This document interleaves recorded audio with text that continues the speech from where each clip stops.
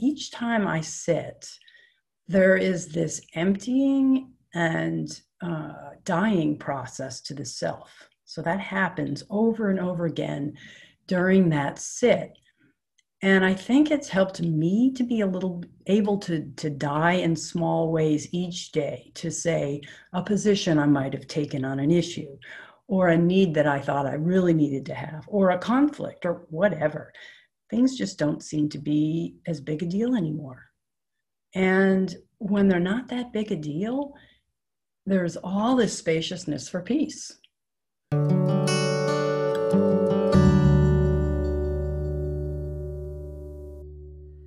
I'm very excited to share with you an interview I did with Nancy Herlin. Nancy is a guide and practitioner of contemplative prayer. Over the last couple of episodes, I have taken you through the Shamatha Vipassana meditation of the Buddhist tradition.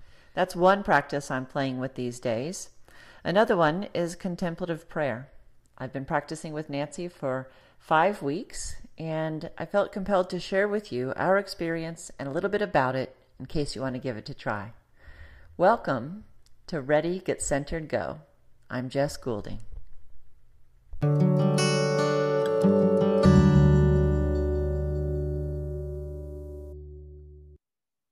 Welcome, Nancy. Thank you for having me. This is something I've looked forward to for a while. I'm happy to have you here to talk about contemplative prayer. So I met you several years ago at Shepherd of the Hills Presbyterian Church here in Austin. And at Shepherd of the Hills, over the last few years, we've worked together on spiritual retreats. And so that's when you decided to offer contemplative prayer through the church. I was very interested. I'd done a little bit here and there, but hadn't really committed to a time, a daily, or for us, twice a week prayer time. And one of the things that made it tantalizing to me is when we were in an online meeting and you said that this time for you has been transformative, this time of COVID, because you have been practicing centering prayer every day with a group. Can you talk a little bit about that? Sure. I think it was the second week of March when my spiritual direction program, of which I'm enrolled, sent an email out saying that their usual in-person group was moving online to Zoom and it was open to everyone. And I thought, why not? I had been practicing on my own, off and on for several years, but really I needed the structure, the discipline. So I joined them and I loved it because the format was a 30-minute stretch and we were all practicing alone but together. And it's amazing how you can feel a community even on Zoom. And so I joined it, and I have been doing that since the second week in March as a group. I still have my single practice by myself, but I do that. I love it. And what kind of changes have you noticed for yourself, say, maybe in your mind or how you see the world? Anything that really comes to mind about that? Well, the thing about it is, what I've noticed is sort of after the fact, my responses to things have shifted. So where in the past I might have gotten worked up over something, I think I just look at the situation differently. I noticed I seem to be a little more present to the immediate moment instead of going to the future, which is my first choice. And in the present moment, I think that's where the awareness is, that's where the acceptance is. And ultimately, that's where the love is, which is available not only to give to others, but to myself when I might need it. And so I think I've been thinking about this, and I think the thing about centering prayer that I've noticed is that each time I sit, there is this emptying and dying process to the self. So that happens over and over again during that sit. And I think it's helped me to be a little able to die in small ways each day, to say a position I might have taken on an issue, or a need that I thought I really needed to have, or a conflict, or whatever. Things just don't seem to be as big a deal anymore. And when they're not that big a deal, there's all this spaciousness for peace. So that's been especially helpful during the past 7 months. And I would like to think it's helped me to become more loving and responsive to others, but you'd have to ask them. Absolutely. So, how did you become interested in contemplative practices and traditions in the beginning? Well, I was raised in the Christian traditions, so that together with probably I would say the natural world, because I was outdoors all the time, I think that shaped my spiritual orientation. And it was about 20 years ago at a spiritual retreat that I felt for the very first time, even though I had been a Christian my whole life, I felt like at that point I truly heard God speak to me. And it was in the middle of a labyrinth. And that awakened in me a desire to have a more personal kind of experiential relationship with God that I didn't have before, and that I've been opening up to ever since. And so since that call in the labyrinth, I've mostly related to God through church worship and scripture, leading Bible studies for, over 10 years.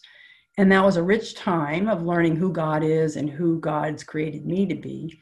But my serious interest in contemplative practices and traditions probably started developing about 3 years ago, beginning, interestingly enough, when I was introduced to the Enneagram of Personality by Beth Mueller.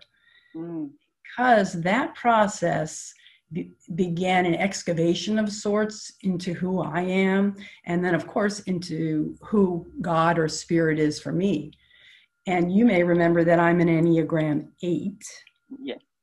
So as an 8, I learned why I tend to want to control things, why I'm all about doing, supported by thinking, and why that feeling side of me, while I never really thought it was there, is there. It's present, but it's pretty inaccessible. So it was at another Enneagram workshop that I learned that if we are to become whole, we really need to integrate both our doing, our thinking, and our feeling centers.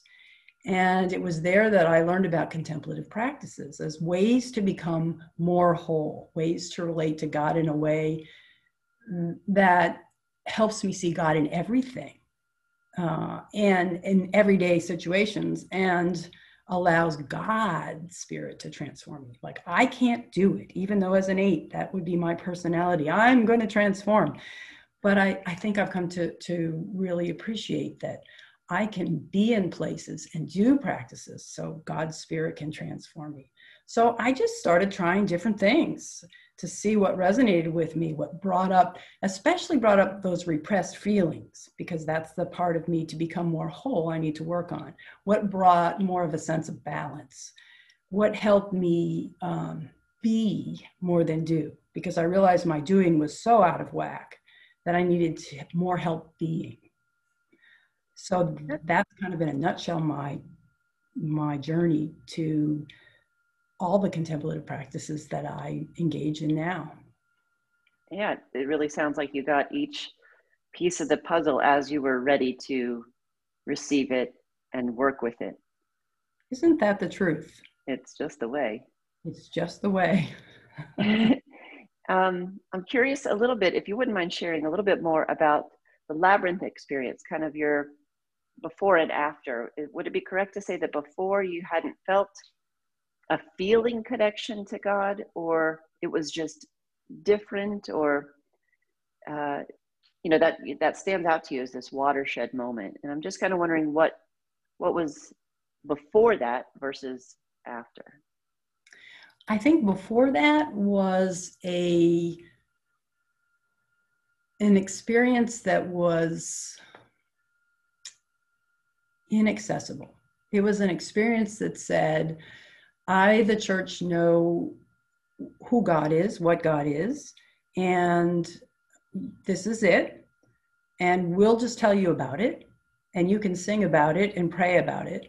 And when I was in that labyrinth, which by the way was my first time ever in a labyrinth, and so I was a little apprehensive and I thought, what is going to happen in here? When I got in the center of that labyrinth and I said, really, in this way, okay, God, so now what?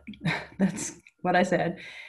And the experience was, and I was near the ocean, the experience was that I felt this lifting of my heels. There was a gust of wind that lifted my heels, and in my ears, I heard, I will carry you. And Jess, it was a really hard time for me then. I had 3 little kids. My husband was working crazy hours. I never saw him. I was working, and I was at my wit's end. And when I was in the center, and when I heard that voice, and my feet were lifted, there's no reason my feet would be lifted at that precise moment, right after I asked that question. And I thought, there's something more here for me. There's more of an experience, and I want this. And so after I realized that there was something deeper, something more possible for me than what I had been fed and had been a passive recipient of, frankly. Yeah. What would you say to people who would love to have that kind of experience but haven't? So they're still in a thinking God space or receiving information space, but craving that connection. What would you say to them? Or is there anything that you would encourage them to do, to think, to feel, how might you encourage someone, or what would you say to that kind of person? Because there's a lot of, yeah. I would say that spirit or God or whatever you want to call it is always active in our lives, always inviting us, always drawing us into deeper relationship, and ultimately to move us toward more love. And this is happening whether we know it or not, or whether we listen for it or not. And so I would say, listen. No, I would first say, expect it. Expect that that's what's happening. Expect it's available for you. And then do things to put yourself in a place where you can listen. You know, listening is so very important.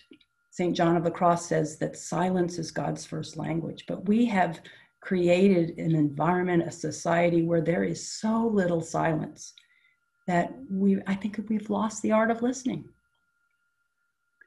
I agree, and you can see it in the tenor of arguments and conversations on the microcosm and the macrocosm on Earth. You know, just that not listening, but making sure that our own voice is heard over the listening piece. Mm-hmm. Yeah. Are you still practicing labyrinth from time to time? I am. And actually 2 years ago, I built a labyrinth on my property and with my bare hands. And I go out there as often as I can. Now that the weather's changed, I get to go out there a lot more often. But it is a place where I can really feel that connection. I think it's the walking meditation, something that my body can do, and it settles me so that I can be and listen. Yeah. And I'm curious about that first labyrinth time you did. How was the walking out? Did you feel lighter on your feet, or did you feel like giggling, or was it just, do you even remember the leaving? Oh yes, I do remember it. I was kind of giggling. I felt like I was in on this secret. And I thought, oh my gosh, I've got to tell these people, because after we went through the labyrinth, then we were going to have a debrief time. And I was walking up to the Abbey where we were doing it, and I thought, they're not going to believe me. And then I thought, I don't care. I'm going to tell them what happened to me there. And they listened. Yeah. They received it well. They received it well. Yeah. And had others had similar experiences? I don't know if anybody had something quite like that, but what I find when I lead people in the labyrinth and when I walk in the labyrinth, there's usually something there for people because the labyrinth is this symbol of our journey and our journey to a deeper connection with God. And so that process, that symbol, becomes alive and shows us things we need to pay attention to in our lives. I've had some amazingly beautiful labyrinth experiences as well. It's one of my favorite practices. And the thing that I love the most about it often is that the way it's designed, you come close to the center. So there's times in your life you're close to God.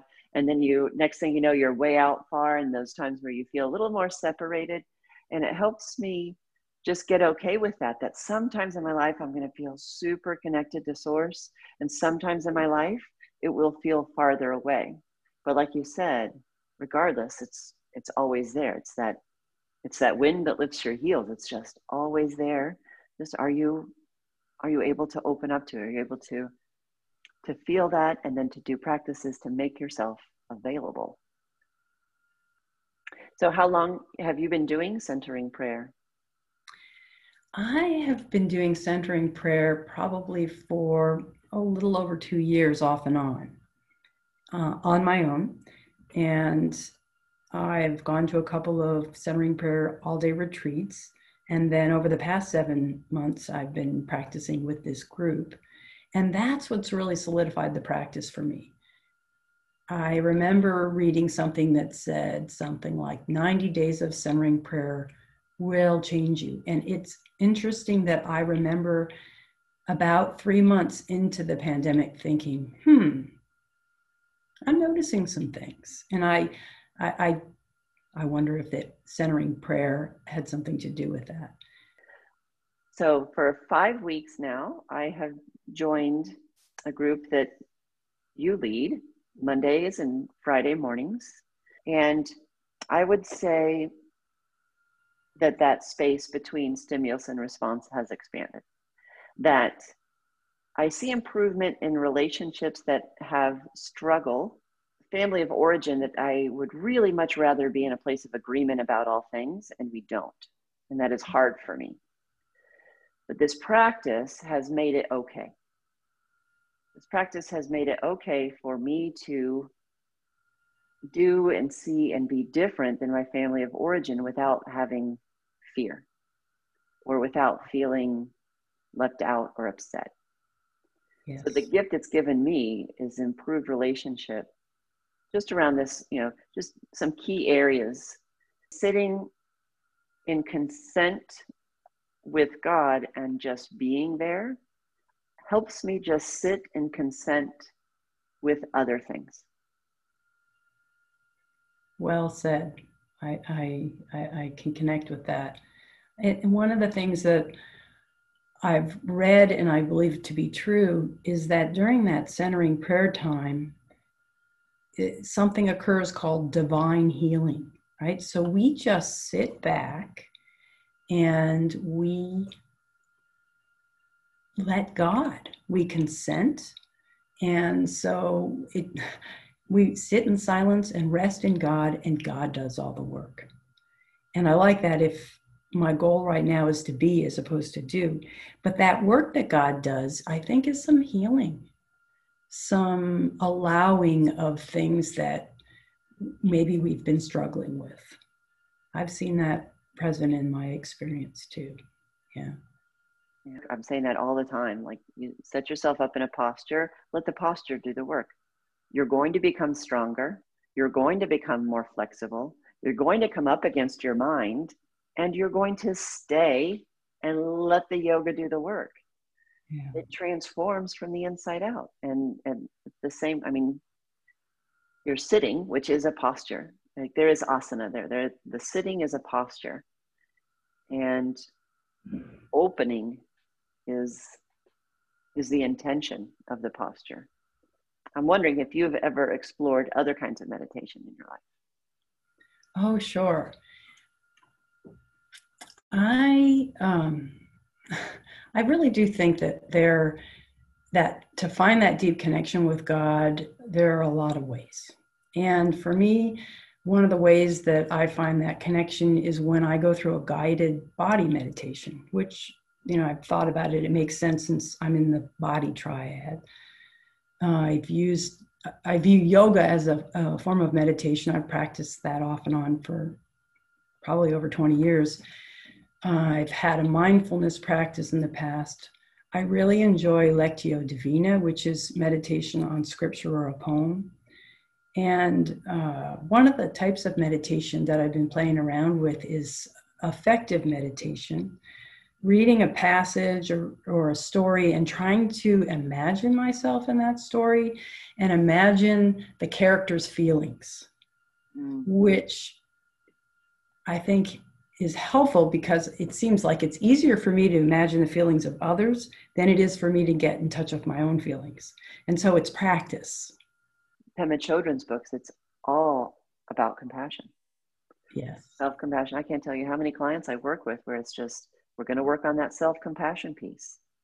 Because so many of us have this voice that is cranky and could be shaming, could be guilting, but we can do this work to undo those patterns and switch it to self-compassion, which then the idea is then you're more available to be compassionate for others. Right. So it goes both ways, but we have to heal. What do you think is different about centering prayer from, say, mindfulness or, the other practices that you've done? Right. First of all, I guess I would say that I like to think of prayer as that loving communion with God. So that's beyond our typical understanding, or at least my early understanding of prayers, which are the vocal prayers, the saying of the prayer. And when people think about prayers, they think about that. So I view meditation or meditative prayer as the thinking about or reflecting, that pondering about that loving communion with the divine. The Latin word meditatio means to think, to contemplate, to ponder. So I think of meditative prayer more as what I'm thinking about. So in that Lectio Divina, it's really thinking about that union with the divine. Centering prayer doesn't involve intentional thinking. Now we do thinking, but it is the receptive silent prayer of, like you said earlier, consenting to God's presence and action within us. And that consenting can lead us to a place of resting in the divine, which people call contemplation. So we sit in silence and we rest. I think I said this before, and God just does all the work, and I like that. So the way I think about it is meditation is thinking about God, centering prayer is consenting to God, and hopefully we're putting ourselves in a position to rest in God, which is contemplation. This is a beautiful description of those different aspects of sitting in quiet, and not putting them on a ladder of a progression. They just simply are different ways of connecting. When I first did teacher training, it was all in this method called Anusara. And I loved it because it was an umbrella that you could have any faith within it. It didn't brush up against anything that was inside of me in any way. And the first two things that you do in any posture is you set the foundation, right? Figure out where your hands and feet are, and then you open to grace. And that was the phrase, open to grace. So it's like a consent to the pose. It's a consent to showing up right here, right now. It's a consent to being open to the revelatory aspect of the divine in that moment. And when you said consenting, it made me think that at first I consented. And then I realized that for my particular personality, I had to go beyond consent to surrender. Because there was this consent, but then I would still feel like I wanted to control the experience. And so I had to say, and in fact, my sacred word right now is surrender. I'm surrendering it all. I've consented and I'm giving it all to you, and I'm resting in you, and let it be what it is. And so this kind of brings us to the practice of centering prayer. Can you just describe it a little bit? And in a minute, or in a little while, I'll ask you to kind of just take us into it briefly. But I think this would be a good time to just hear, how does this work? What's the process of centering prayer? Sure. It's a process that's not unfamiliar to those who work with you with yoga, because you find a spot that's quiet where you won't be interrupted, and you sit in a comfortable uprighted seated position, either on a chair, on a mat, whatever. And before you sit, you choose a sacred word, and the sacred word is a symbol of what your intention is. And your intention is to open and consent to God's presence and action within. So it doesn't matter what your word is. You just need to pick one that represents to you what consenting to God's presence means to you. So for me, it needed to be a surrender. But for others, it could be peace, or be still, or trust. Or even, as you asked the question, which was a really interesting one in our last session, about, does it have to be a word, right? And it doesn't. For some, the sacred breath is more helpful. Or even something called the sacred glance for visual learners, where there's just a looking down, maybe at a candle, or it's just something. But often we suggest, or I've seen suggested, just to start with that word and move to something else if it doesn't work, right? So you pick a word, you sit and close your eyes, and you just settle briefly and silently introduce that word as your symbol to consent to God's presence and action. And then, not if, but when you engage with thoughts during this sit, and those thoughts can be stories, they can be body sensations, feelings, images, reflections on what happened this past day or whatever. When you're engaged with those, then you return very gently with self-compassion to the sacred word. And then at the end of the prayer period, we sit in silence for a little bit with our eyes closed. We pick up our mat or get out of our seat, and we just continue on with our day. Now, different centering prayer practices handle the before and after a little differently. There are lots of options. Some, as we do in ours in the morning, we begin with a chant to ground ourselves in our bodies so that we can really and truly be present. And others use some scripture or a poem or something and silence, and then they move into it. Also heard some people use a non-English word on purpose so that their word doesn't have a story around it. Well, how about maybe you could just kind of talk us into it a little bit, or give us the words, and then we'll just let it sit for a moment. Let's do a 20-30-second practice. Could you guide us into that? I will. I'd be happy to. So normally we begin with a chant to ground ourselves, but today let's just take 3 deep cleansing breaths, and then I'll open us up with Psalm 46:10. And I'll ring the bell to begin, and I'll ring the bell to end. How about that? Wonderful. Thank you. So let's take 3 deep breaths.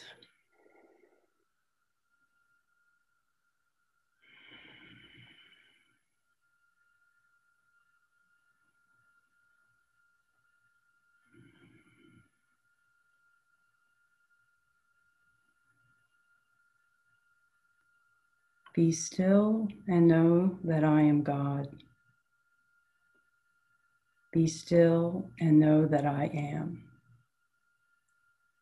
Be still and know. Be still. Be.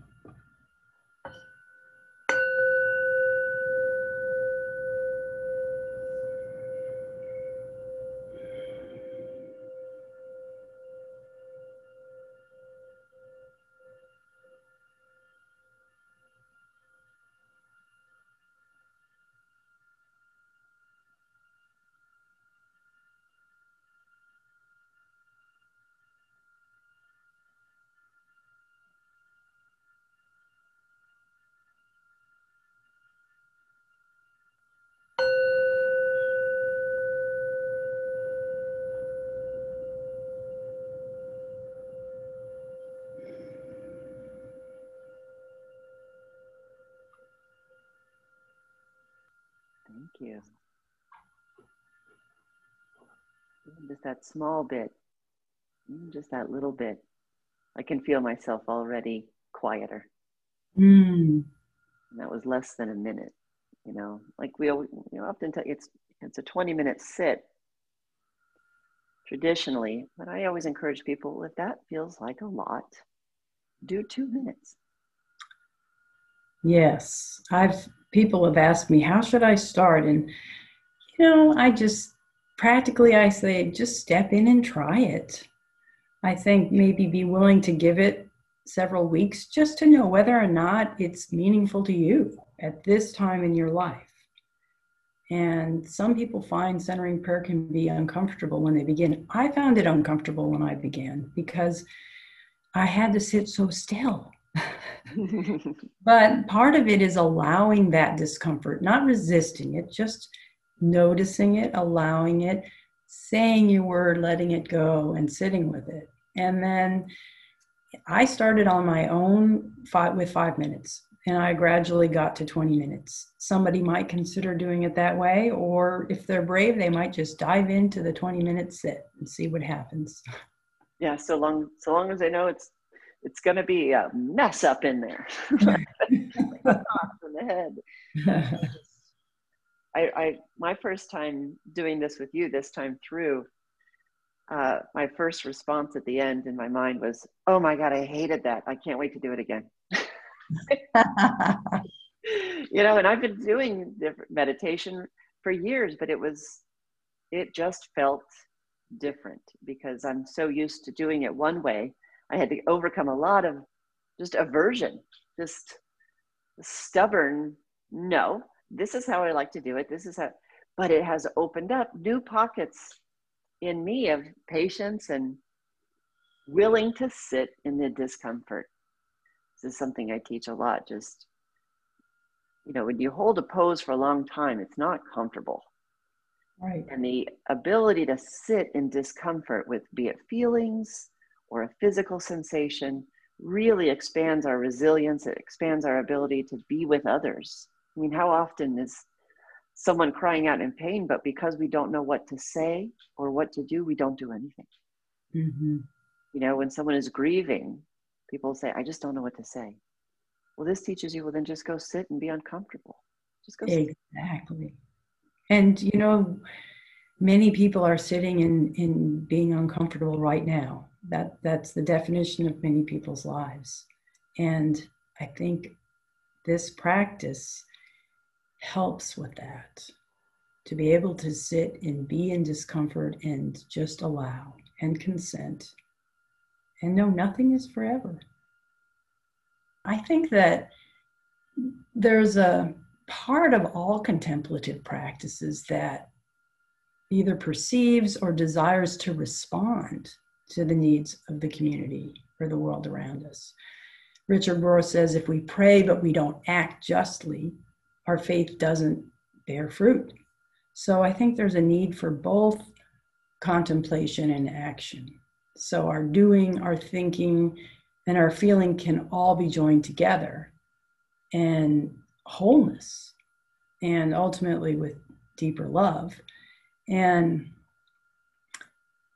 so the other thing I think is that when we engage in contemplative practices, we have to be willing to honor this sense of mystery and unknowing. We have to depend on God's grace and mercy to guide us, to carry us where God would have us go, not necessarily where we would want to go. In most cases, not where we would want to go. It reminds me of one of my favorite poems of John O'Donohue, and I think it's one of my favorites because it's so short I can actually remember it. And it goes like this. It says, I would love to live like the river flows, carried by the surprise of its own unfolding. I would love to live like a river flows, carried by the surprise of its own unfolding.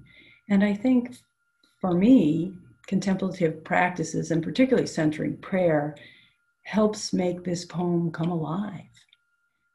What I have come to realize is that I have a new spiritual practice as a result of that allowing, right? Allowing the flow. And that is watching my 6-month-old grandson. Because of the pandemic and because of daycares are not open, et cetera, that my initial plan to watch him maybe one day a week turned into 3. And initially I wasn't quite so sure about that. That wasn't my plan. And what I've come to realize is that time is really one of my favorite spiritual practices because it's teaching me beginner's mind. You know, the beginner's mind is the mind that faces life like a little child, the one that has wonder and curiosity. And it's because I let him lead me. And last week I was thinking, we were sitting in a grassy area and there were some little stones and pebbles. And so I just started piling them up while he watched. And I was so present in that moment. It was him, it was me, and it was the stones and God, just for several minutes. And then I came out of it, right? Because we can't be present all the time. And I realized that not only was this the first time he'd experienced piling stones, but I'd been invited into an experience and to experience this as the first time again, too. And so I would not have had that. It's really amazing. And so letting the contemplative practices lead you to where they lead you, opening, having more space for what is, and then just stepping into it. Do you think that you have to be a Christian to practice centering prayer? I don't see why this practice wouldn't be helpful to anyone with any spiritual tradition, as long as someone is interested in going deep in that relationship with spirit. I think this is a method that would work. I think about it kind of like when people of different faith traditions practice yoga. Or, you know, I think there's an invitation for anyone who's willing to consent. Do you have just a couple of favorite resources for centering prayer that you could share with us? Well, I think if you're a beginner, that Thomas Keating's book, Open Mind, Open Heart, is a very good one because it walks you through the basics and answers a lot of questions. I like Cynthia Bourgeau's book, Centering Prayer and Inner Awakening. And then I just got a new book in the mail yesterday, and it's by David Furnett, who was a student of Thomas Keating's. It's called The Path of Centering Prayer, Deepening Your Experience. And I think it's got a lot of answers to questions about what actually happens in centering prayer. So I've started that. I'm really enjoying it. So I'm saying I like that one. And then, of course, online, contemplativeoutreach.org is the nonprofit that Thomas Keating originally founded. That and the Heart of Texas, contemplativeoutreach.org. They list centering prayer groups. They list introductory retreats, which of course are all on Zoom right now. The other thing I would be lost without is my phone app, because I use that to time myself. I use it for the bell and it has opening prayers, etc. And that's easy downloaded for free from contemplativeoutreach.org. So those are the things there on their website to go get. Exactly. Yeah. That way something else is holding time. Right, because it's just hard to do that and to let go, right? Yeah, because you're wondering, how long has it been? Do I need to leave? Yeah, to let something else hold time. Well, just in case anyone else is curious about how we can join you in the group that you lead, that I'm part of, you want to give that information? How could we join you, Nancy, on these Mondays and Fridays? Well, you could go to shpc.org and look for classes to register. We meet Monday and Fridays from 7:30 to 8 a.m. Central Time on Zoom, and anyone is welcome to join us from any time zone who wants to consent to that relationship with the divine, and more importantly, is willing to get up early. So we welcome anybody to come in. And I find some folks come each time, some folks are just one time or another, and that's okay. It's Yeah. just fine to show up when you feel the need to show up. And uh, this week or this first week of October uh, is a good time to start because you're going to be re-explaining this, right? I am. It's a great time if you have never done centering prayer, or maybe you have done some in the past and you're thinking about doing it again. We'll all be beginners again next week. Yes, we'll go back into the beginner's mind. Yes. Fabulous, Nancy. I'm just wondering if there's anything else that you feel you'd like to share about centering prayer or its effect in your life with us. I think I want to go back to the concept of listening. Great. I think one of the things that's so lost right now in our world is listening. And it starts with ourselves listening to God, and it's listening to others and listening to ourselves. And I think that centering prayer has a lot to offer with that listening process. It is good training ground, as you mentioned, working on the brain, right? And I think it goes beyond the chair. It moves out and hopefully improves our listening the rest of the time in the world. So I think that is something that's needed. And I think that this contemplative practice really helps with that. Thank you for sharing your talents and your time with us today, giving us an experience of centering prayer. Well, thank you for having me. This is a lot of fun.